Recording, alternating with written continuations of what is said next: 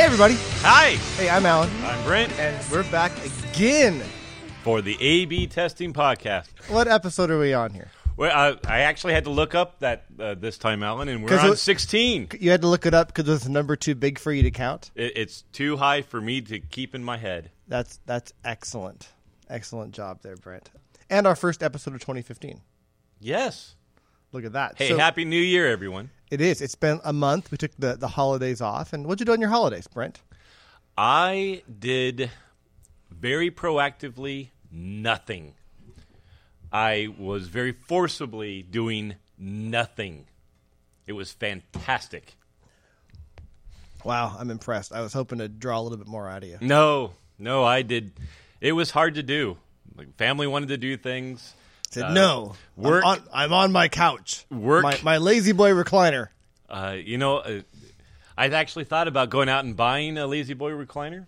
We want to upgrade our living beanbag room. chair? We want to upgrade our living room, but that would have violated my principle of doing nothing. So it was fantastic. It was so we had a big release just before the holidays. Power BI is the team I'm on. We have now several new features, and those features are all free. So if those who are interested in the Power BI space, you can go use our new set of features and go create your own account for free and start messing around with Power BI dashboards. It's a fantastic product, but it took a lot out of us to build it, and so I shut off. Matter of fact, I had to do a password change. You know how our passwords expired. I had to do a password change. I did not update the password on my phone until I came back to work. Wow. Yeah. Excellent there. Yes. So that last portion. How about you, Alan? What's new with you? I would have to put in the plug. That last portion of the podcast sponsored by Microsoft Power BI. A seamless integration to do some sort of other buzzword things. Data With data. stuff in a SaaS. Seamlessly world. integrates your data with the bifurcation doppelganger of the. Yep, we can do that and a whole bunch more. That's awesome. I did a lot of junk and did nothing. We didn't. Well, gosh, we did travel. I ran a 12K. The 12K is a Christmas run. I finished without puking. That was nice. Took me just over an hour, so I was happy with that. 12K is 5 miles, 6 miles? 8 miles. 8 miles. And in fact, it was so much fun that I, in a fit of stupidity that I'll hate myself for later, I'm going to do a half marathon in March. Around This March? This March, around Mercer Island. You have support staff? No. You have my phone number, so if you I'll if call you you. need it. Brett, Brett, I'm 8 miles in, and I'm doing fine. I just need a beer. I got your back, Alan. I'll be right there. And then sort of on, we had a nice holiday at the house, and sort of on a little bit of a whim, the wife and I took off on New Year's Day for a quick trip to Vegas. Oh, And we saw the night we got there. Next night we went to the final show of the Justin Timberlake tour, and then flew back the next day. So it was. are you a big JT fan? My wife is. Yeah. It was a good show though. It was done really well. But I was listening to the radio the other day, and he is. Last year, he was the number 1 or number 2, number 1 artist in terms of bringing money in. I believe it. Yeah. Like, and he's funny too. $1 bajillion. 1 bajillion. Cool. All right. So those of you that haven't turned off the podcast yet, let's actually talk about software. And this week, because we've been gone so long, and we actually had some feedback, let's go right. Wait. So actually, before we begin, there's one shout out I wanted to do. Those who are listening to the podcast, as well as a blog post, you guys have known that I've gone back to school, and I'm actually, surprisingly, I'm halfway done with it. I'm not really certain where the time went. But one of my professors just recently passed away. So I just want to basically shout out and say this man has been a key part of my personal growth towards my career trajectory very sad to see him go, and I really do hope that he rests in peace. It was actually very sudden. It was my last class, my last semester. He was my professor, and we were doing this conference call, and he does a video call, and he suddenly started coughing, and he mentioned just sort of out of hand that he was going to go see the doctor the next day. And turned out he ended up having lung cancer. He had never been a smoker, so it might have been a genetic version of it. And the word had been that he was coming back this next semester. Matter of fact, the class I'm taking now, he was supposed to teach. But on January 8th, he passed on. So, Professor, if you are able to hear, thanks. You have at least one student that appreciated what you did for him. Very cool. Yeah. Well, not cool, but thanks for the shout out. Yep. So, without further ado, let's go right on to the mailbag. Wow, that was fantastic. You know, I work on these. So Yeah, we have, and by definition, obviously, no one sends regular mail anymore, so there's no mailbag. And people don't even send us email. And often they don't even, actually most of the time, they don't post any comments on the blog site or on iTunes or Stitcher or wherever. They usually tweet random things in the hallway. So the mailbag for us is anything, any sort of interaction you have with us is the mailbag. Yes. Anything that we can spend a half a second and turn into an interesting question is a mailbag, and we appreciate it. And once again, those of you that haven't turned everything off. Although we did have actually a mail from Ching Sung. Oh, internal, yeah. This last time. So Yeah, well, that'll come up later, right? Yep. So first off, I wanted to give a shout back. It was really cool. Back in December, just after our last podcast came out, Michael Larson did a post on some of the podcasts he listens to and mentioned us, pointed some people our way. Pretty cool. I think we were number one on the Michael Larson's list. I don't think it was. I think it was alphabetical. Number one's number one. That's why we start with AB. We're A-B testing. We are number one podcast right, in the category of culture change for software testers. starting with the letter A. Yeah. So anyway, I got to meet Michael 4 or 5 years ago at briefly at PNSQC conference down in Portland, and then I've been reading his blog for a long time. He did a great review of how he tests software at Microsoft when it came out on his blog. But then just recently, last month, I had the blog post here, so I can pull up the date here. He did a post on December 19th. No, that's actually the podcast one, was on December 19th. He did another post that I'm not going to look for right now, but it was on, and I'm going to horribly paraphrase this, but it's interesting. It was something like organizations abhor a vacuum. And the story he told was somebody at their company just left, and they're the person that owned all the VM stuff, and he said, well, I have some background there. I can jump in. And sort of the moral being, hey, you know, if there's stuff you can do, go ahead and jump in, which I fully believe in. So much so that it reminded me when I read it that the week before there was some work that wasn't being done. And I love learning new things and jumping in on things. And my superpower is I can learn things really quickly, and I figure things out really well. So there was some work that needed to be done, and that'd be really interesting. So I lied. I said, hey, I've done something like that before. I can help out. They said, oh, great. And I had never done anything like it before, but I knew I could learn it. It depends on how you abstract it. Yeah, I guess so. I've worked on products before. Yeah. I've read words in English before. I can do this. Yes. Now, I mean, there's a sense of fearlessness that actually Alan and I both share. I think we've been testers for too long to believe that code is anything even remotely resembling magic. It's just another bunch of lines of code put together to solve things. Yes. It's not hard to figure out what it does and how to make it do the right thing. It's hard for some people.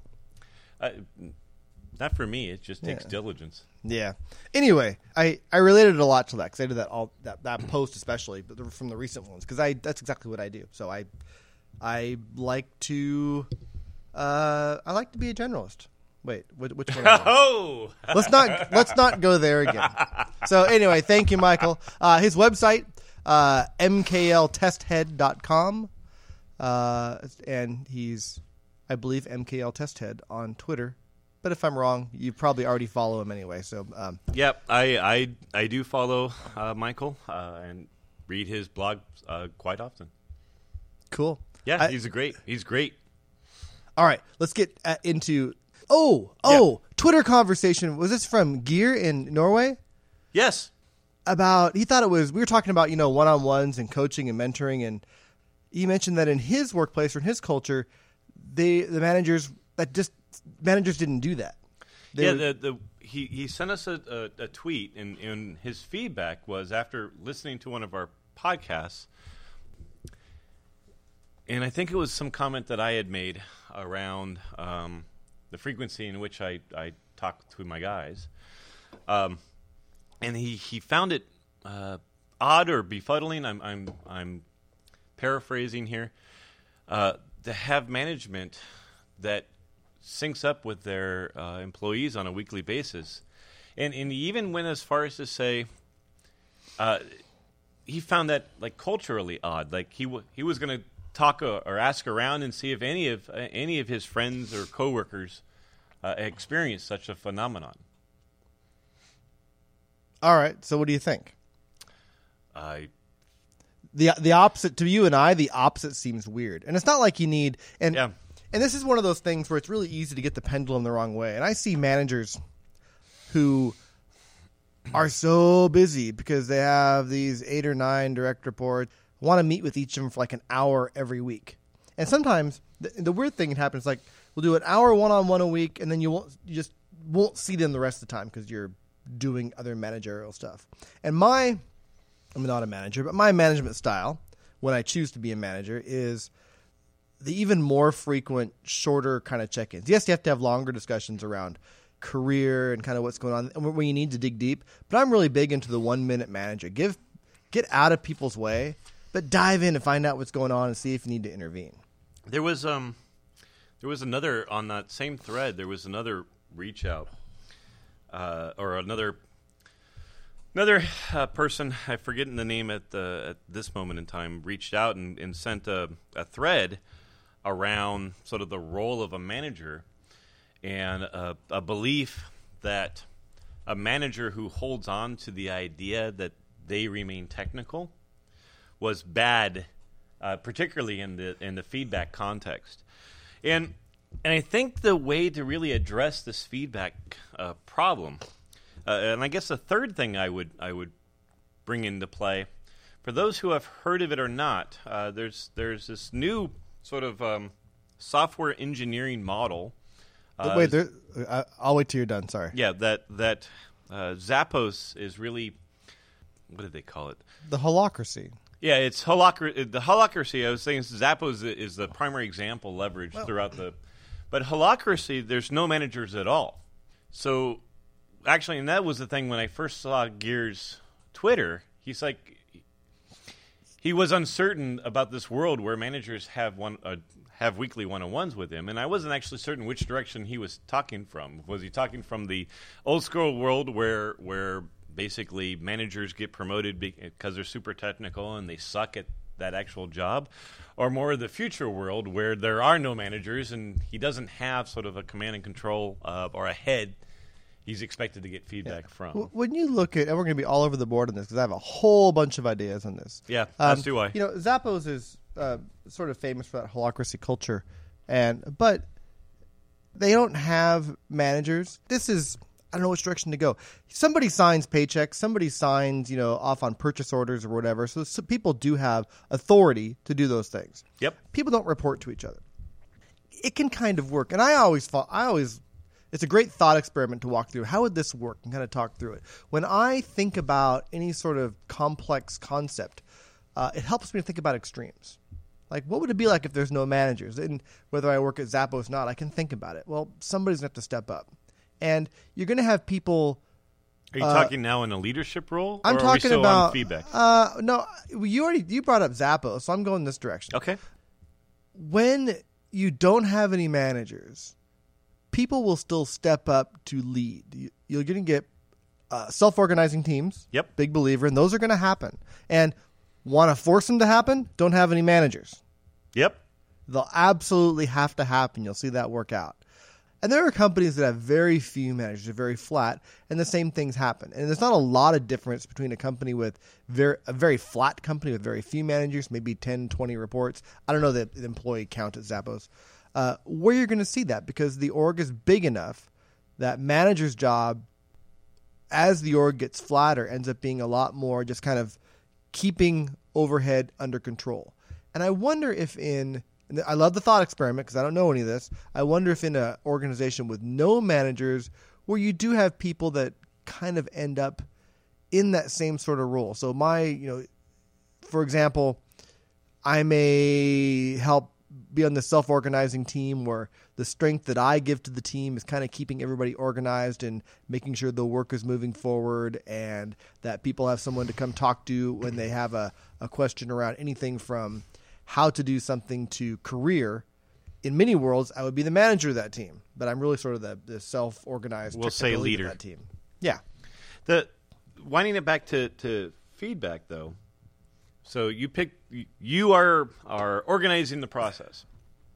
The challenge in that world, in terms of exploring your thought experiment, is how do you improve? How do you get better at doing that role? Let's say that's something you sit back and you reflect and you say, man, I am good at this. But now you have the challenge of how do you get better? You go, I want to become a specializing generalist, and this is where I'm going to spend my specialization time getting better at. How would you do that? You look for opportunities where you can do that. You look for challenges. Look for challenges, sure. Say I want to add performance, testing, performance analysis to my specialties. I've never done it before, but it seems really interesting, and a friend of mine does, and he's pretty good at it. So I'm going to look for opportunities. Let me shadow you. Somebody else is doing this. Mm-hmm. Let me shadow you on this. Nobody else is doing it. I'm going to take some time to go read about it and come up with some ideas I can try on my own. And I'm going to try things. I'm going to experiment. And then as I get a little farther, I realize, wow, I can do these performance activities, but to really understand what they mean, I need to understand a little bit more about statistics and how to analyze this data effectively so we can make choices. So I'm going to dig in a little bit there. And if you want to get better at something, you need to learn it, right? You need to learn and practice. Yes. And deliberate practice. So you need to grow your ability towards those challenges. Yeah, and the only advantage having a manager gives you, if we're still talking about that thing, yep. In that situation is if you don't know where to go, you can ask your manager where you can go. But there can be a weird codependency there because you can ask anybody that. It doesn't have to be your manager. You can ask anyone that. You need a suitable means to discover what you don't know, and what you don't know, you don't know. Correct. And that you need to leverage your team for that more than, or at least as much as I don't know where a manager, the person you work for, provides any additional advantage there. Let me ask you one additional question. Oh yes, I love it's the bonus round. It is. All right. You did well in the first round. All right. How would you know that you're not just blowing sunshine up your ass? How would you know that you are actually doing good versus you thinking you are? The work I do needs to provide value to the product.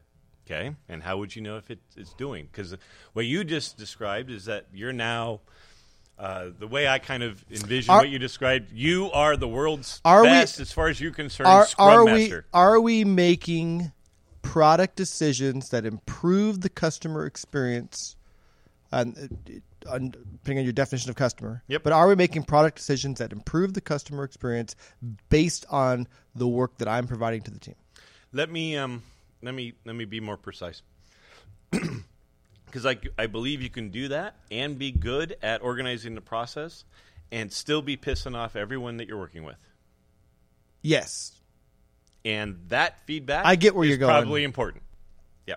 So how do you find out? Okay, so I can figure out the work I'm doing is helping the product, but you're asking me how do I figure out if I am doing it in a way that is, I was going to say socially acceptable, but how am I a good team member as well? Mm-hmm. And we've talked about the things I value, on a team I work on. I'm pretty straightforward. Does the work you do provide value to the product? What's your output? Are you getting a reasonable amount of that work done? And do you play well with others? Yeah. Those are when I look at someone, I want to think how well you're doing. I look at those things. Yes. And so how do I know if I'm playing well with others? I always do. No, this is tying it back awesome. I just know. You can, in absence of a peer feedback system, which we've talked about before, Yeah. which I love, and sort of an ad hoc. If you can get people to really use one and rate people, it's great. But ask people.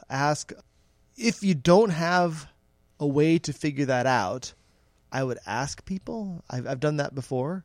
I've asked someone to ask someone else about me if you're afraid to get that feedback directly. But I really would prefer a sort of either a feedback system, could be anonymous or not, or maybe even both. Do you have an answer for that? How do you find out if you're pissing people off? Actually, you're always pissing people off. So how do you find out when you're not pissing people off? I'm also turns out I'm not pissing people off more Whoa. frequently than I'm pissing people off. Yeah. Particularly at the times during the day where I'm sleeping and everyone else is. Nope, pissing off or hardly anyone at that time.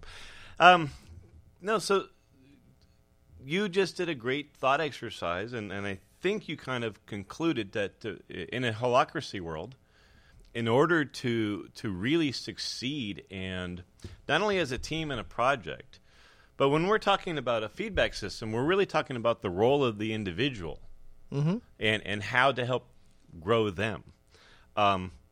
You have to have some sort of peer feedback tool, and it turns out holacracy acknowledges that.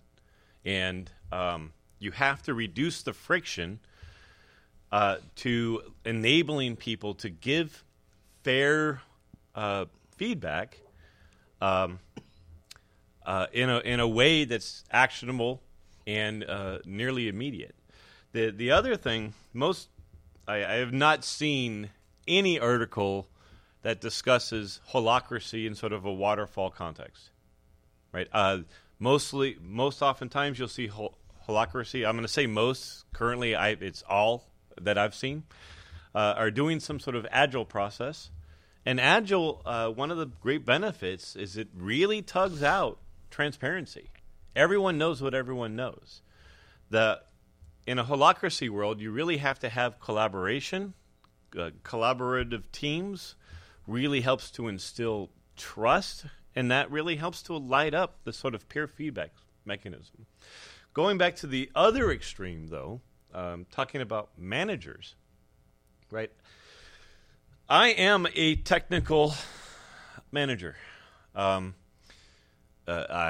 have gone through several years. I'm actually honestly surprised, when my manager feedback scores are below 90%. And it hasn't happened in decades. The main reason why I think most managers, when they go into that role and they stay super technical, is because they don't understand the problem that they're trying to solve. Their job isn't primarily to get the project across the wire.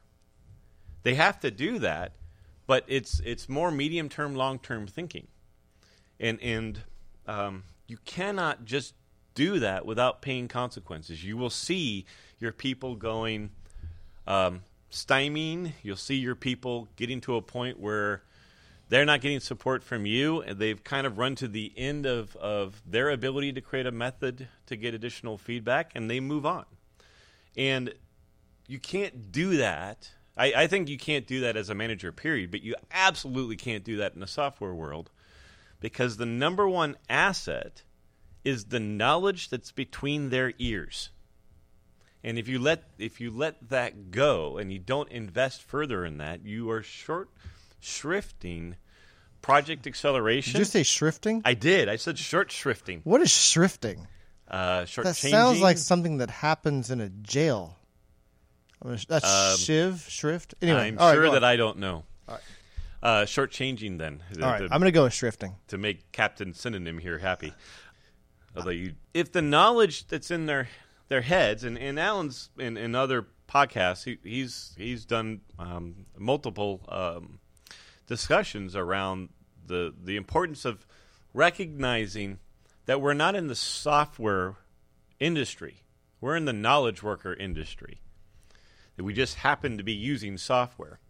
So the knowledge is the primary asset. Therefore, you're best motivated to motivate and challenge and grow the person with that knowledge. And if you fail to do so, you better have a plan for dealing with that knowledge leaving your team. And far too often I find these hyper-technical managers either they approach this as they're the guys that are going to do that or not. Let me give you a particular one quick story, and then I think I'll end this topic unless there's something else. No, I have more once you finally shut up. Okay. A manager years ago, the best manager I've ever had, he shared with me his number one rule of management. Okay? He's like, if you do nothing, you have to do this. And that is, your task as a manager is to earn your team's loyalty. Number one, earn your team's loyalty. You can either be a technical manager, or you can be a people manager, or you can be like me, someplace in between. But whatever it is, and you can do this in any of those styles. If you're a technical manager, then that means you're helping them grow by doing code reviews and helping them think of other algorithms or other ways to solve the problem via an architectural stance. But it means you can't just fire and forget. You can't say, Alan, you will do this by Tuesday. And then come Tuesday go, why haven't it been done? Although Alan would get it done. Loyalty is everything. Now, and I'll just, years ago, Michael Hunter blogged on this. For those who, I think it's actually his last blog still. He asked me to write up about the best bug I've ever encountered. And the best bug I ever encountered is when I completely screwed the pooch as a test manager. We had this product. We had these test plans of all the operating systems that we were going to work on. I had a team of 40 people. The dev team had a team of 20 people. Remember the days when test outnumbered dev? And that was so stupid. And we had like 5 PMs. And we still couldn't test quality in. No. So we had a team of like 60 people. And long story short, our product relied on DCOM. And we were going to ship with Office. And they were on Windows 95 or 98 that did not have DCOM. And we didn't discover until after Office green-lighted that we didn't work on that OS, and we never did. So we had gone through a series of interrupts and changing plans, and in that whole process, we had forgotten to test on that OS. Okay? As the test manager involved and the one responsible for quality, if I had been my manager that day, that would have been my last day at this company. Thankfully, I wasn't. And I was on my way to go have a conversation with my manager because he needed to know. One of my managers that reported to me knew what I was about to do, and he interrupted me. And he said, Brent, do not do what you're going to do. He's like, I don't know what are you talking about? I was trying to own the message. What? I'm not doing anything. He knew better. He said, before you do anything, go home, sleep on it, and if what I think you're about to do, if you still want to do it, I won't get in your way. I said, okay, deal. I came back the next morning. That guy came and talked to me, But he was still wearing the same clothes. He and my entire team had done an all-nighter working with Dev. They fixed the problem. They did an entire month's test pass in one night. And it was entirely because they didn't want me to fall on my sword, which was absolutely what I was about to go do. Yes. Now, the thing I would say when it comes to giving feedback, the most important thing is everybody needs to know what actions to take next. And it doesn't matter if it's a poor performing employee or it's one of your stars. Everyone wants to have ideas and thoughts of what's the next thing I can do to improve myself. And a lot of the times, managers, even if you have a manager doing weekly one-on-ones, that doesn't mean it's going to be good. A lot of those managers, all they do is adjectives. Right? Oh, you're great. You're excellent. Or you suck. Or you need to improve. Or any of these type of things. And it's not concrete enough. That's my secret to success as a manager. Is you got to give them an action. You got to give them actionability. You have to earn their trust so that you can actually tell them the truth and they'll hear it. Anyway, you have more to say. I got so lost in there. So what is, I think I figured out, I had a question on what a technical manager was, but I think you answered that partway through, so that's good. I think most managers, were kind of mixed, at least on the test side, with whether managers are technical or not. But I think most managers these days are technical to some level. I wanted to jump on another extreme because when we were talking, it reminded me of sort of well, let me ask you this. See if it gets where I'm going. If not, we'll see. I'll adjust. Okay. So we talked about holacracy and self-organizing teams.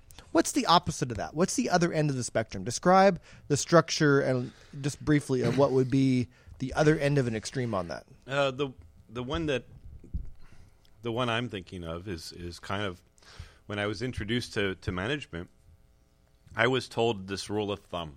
For each employee you have, you should be spending 10% of your time working with that employee to improve them or to talk with them. Even back then, 10% of your time is invested in them. Looking up and classes some hand for them to wavy take. thing is basically how it's communicated. Which basically means if you had back in those days, if you had a team of 10, that's all you should be doing. So I think that's the opposite extreme. Some place where you have, due to some team size and your accountability, that's all you do. Yeah, I wonder so my take on that is, if that's and somebody may have that idea still in their head, but I wonder if your team really grows. It's kind of like you got to set them free. And one of my principles around management is give people a framework they can work in and then get out of their way. And then I combine that with sort of the 1-minute manager concept. It's a nice little business parable book, easy to read. I suggest you fly through it, but you just need to know when to dive in and when to intervene. And you do that by knowing what's going on in your team. It doesn't need to be a constant monitoring, and sometimes people need more monitoring than others, but it's not hovering either. It's getting out of their way until you need to know what's going on. I completely agree. One of the speeches that I give often to my teams is, in order to learn and grow, you have to take on challenges and you have to make mistakes. Absolutely. A lot of managers I've talked to, when I say, no, you need to let your team make mistakes, they look at me like, oh my God, they're too my afraid. Project's going to fail, blah, blah, blah. They're too afraid. And But they don't understand that the reason why you need to let them make mistakes is so that you can help them learn from it. Yeah, I just wonder if you are the overbearing, 10% of your time dedicated to each employee, if they have that room to grow. And you sort of develop this dependency or codependency where, as an employee, I'm not sure what to do unless my manager comes by and gives me that, invests that hour a day, and I didn't do the math there, not that much, but diving in and telling me what I need to be doing. I need to figure things out on my own. One of the things with my current job at Microsoft is, I mentioned this a lot, and someone asked yesterday, how do you figure out what to do? I said, there's always work to do, and I've had a good track record of being able to figure out what's the most important work to do, but I haven't had a manager tell me what to do since I can remember. It's been since late 90s since I had a manager actually gave me assignments. I think that's positive. I think so too. That's not a bad thing. I'm not saying negative things about my managers. They trust me to figure out what needs to get done. With one possible thing is like you only know what you are capable of knowing, and I do think the only weakness to that is it would have been good.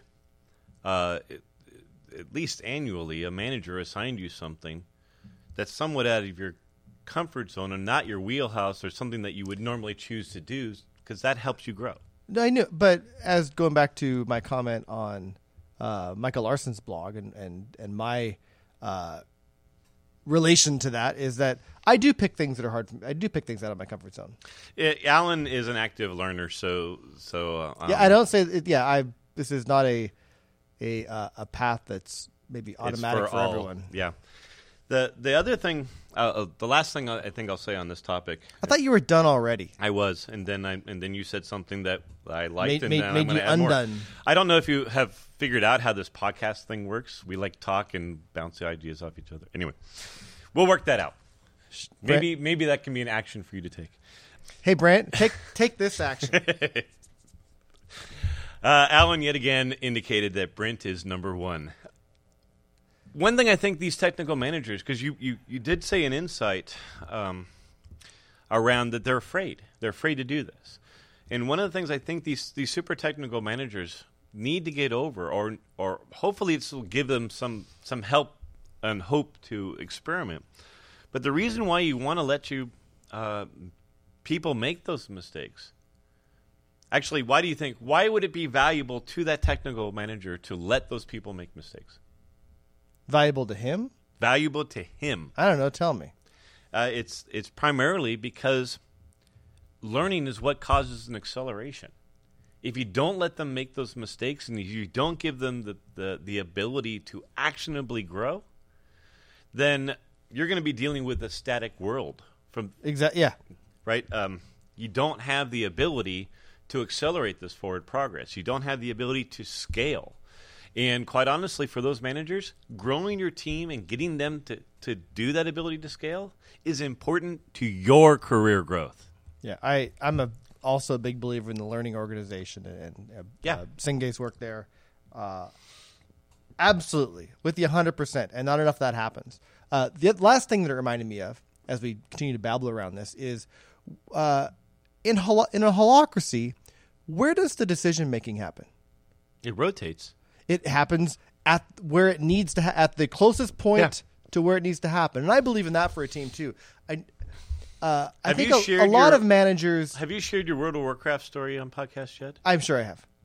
So, in brief, I believe a lot in the World of Warcraft theory of project management, where you form a group, to accomplish a specific task.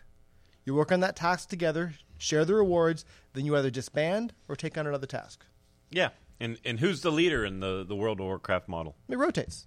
Right. It depends. I think that model is all about holacracy and vice versa. I've done this dungeon before. I'll be the leader. Great. I've rode this pony before. So where was I going? Oh, so decision making in holacracy and in a self-organizing team in general, it happens where it needs to. Many managers I know, and I'm going to tell a quick story here, want to be the single point for that decisions for their team. Slows the team down a lot. Yep. Now, think about what happens, and as Microsoft people going, oh, God, I have stories for you. And I will tell you the same story you're probably thinking in your head. I worked on a product once where our vice president, not my favorite vice president at Microsoft, but you don't know what I'm talking about because they have like 150 of them. But, I think I mentioned this to you. I read at Apple they have like a CTO, a CFO, a couple VPs, and that's it. I'm trying to guess the VP. And we have 150. So anyway. Is this a VP so still anyway, here? Yes. Okay. Not the one I was thinking of. Anyway, I better not say the name because Yeah. it'll be obvious to some.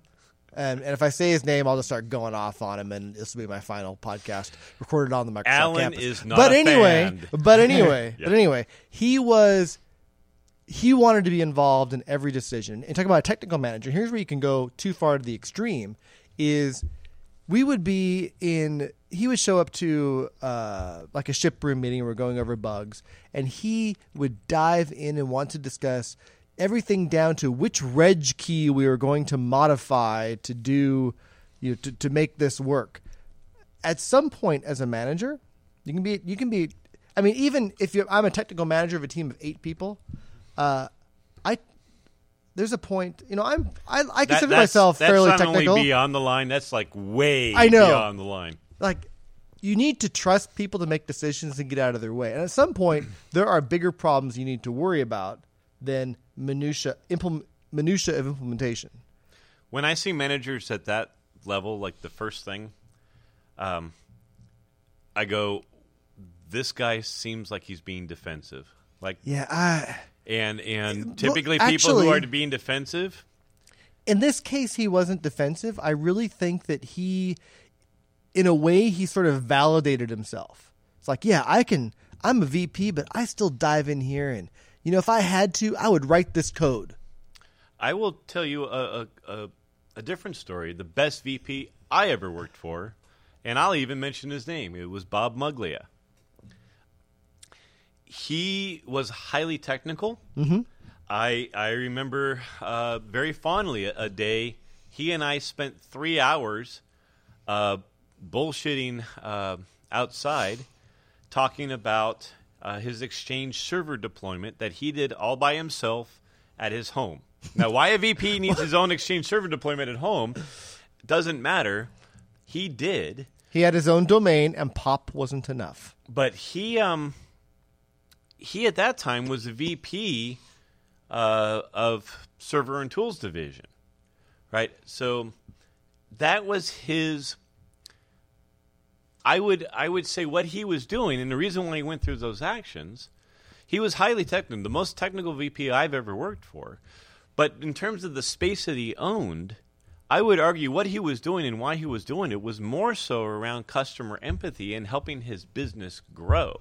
Yeah. He never got in our business. That is completely different. Yeah. I mean, that's passion for technology, which is completely different from diving in way too deep on day-to-day implementation details. That's a great example of get out of their way. I'm just imagining your last VP going through like a code review and going, "Hey, hard-coded string, that shouldn't be there." Well, my last VP, no, he definitely wouldn't have done that. It was or the one you were talking about. I don't know if that's the last one. Yeah. No, that's the last one. The last one's actually I like him. He's not my VP anymore. I have a different VP. Because I can't keep track. How many different VPs have I worked for? Oh my God. I don't even want to count. Yeah. I'm not even certain which ones you're talking about. I don't think we have time to dive into our last topic, so I'll have to shelve it. We will. And I think actually there's going to be some more interesting things coming up over the next 2 weeks on that topic. So let's shelve it. Yeah, and there's so much to talk. There's so much going on. But it's been fun to be back. Yeah. Again, Happy New Year. Yeah, and I apologize that we didn't actually talk about anything, but we did get a few nuggets in there about management and structures and holacracies and other cool words I can put in the summary when I get this posted. Short shrifting. I got to look up shrifting. Is that SHRIFTING? Yes. All right. And another word for you to look up is GOF. No. Okay, we're going to call that good. I'm Alan. I'm Brent. And we'll see you next time. See you guys. Bye.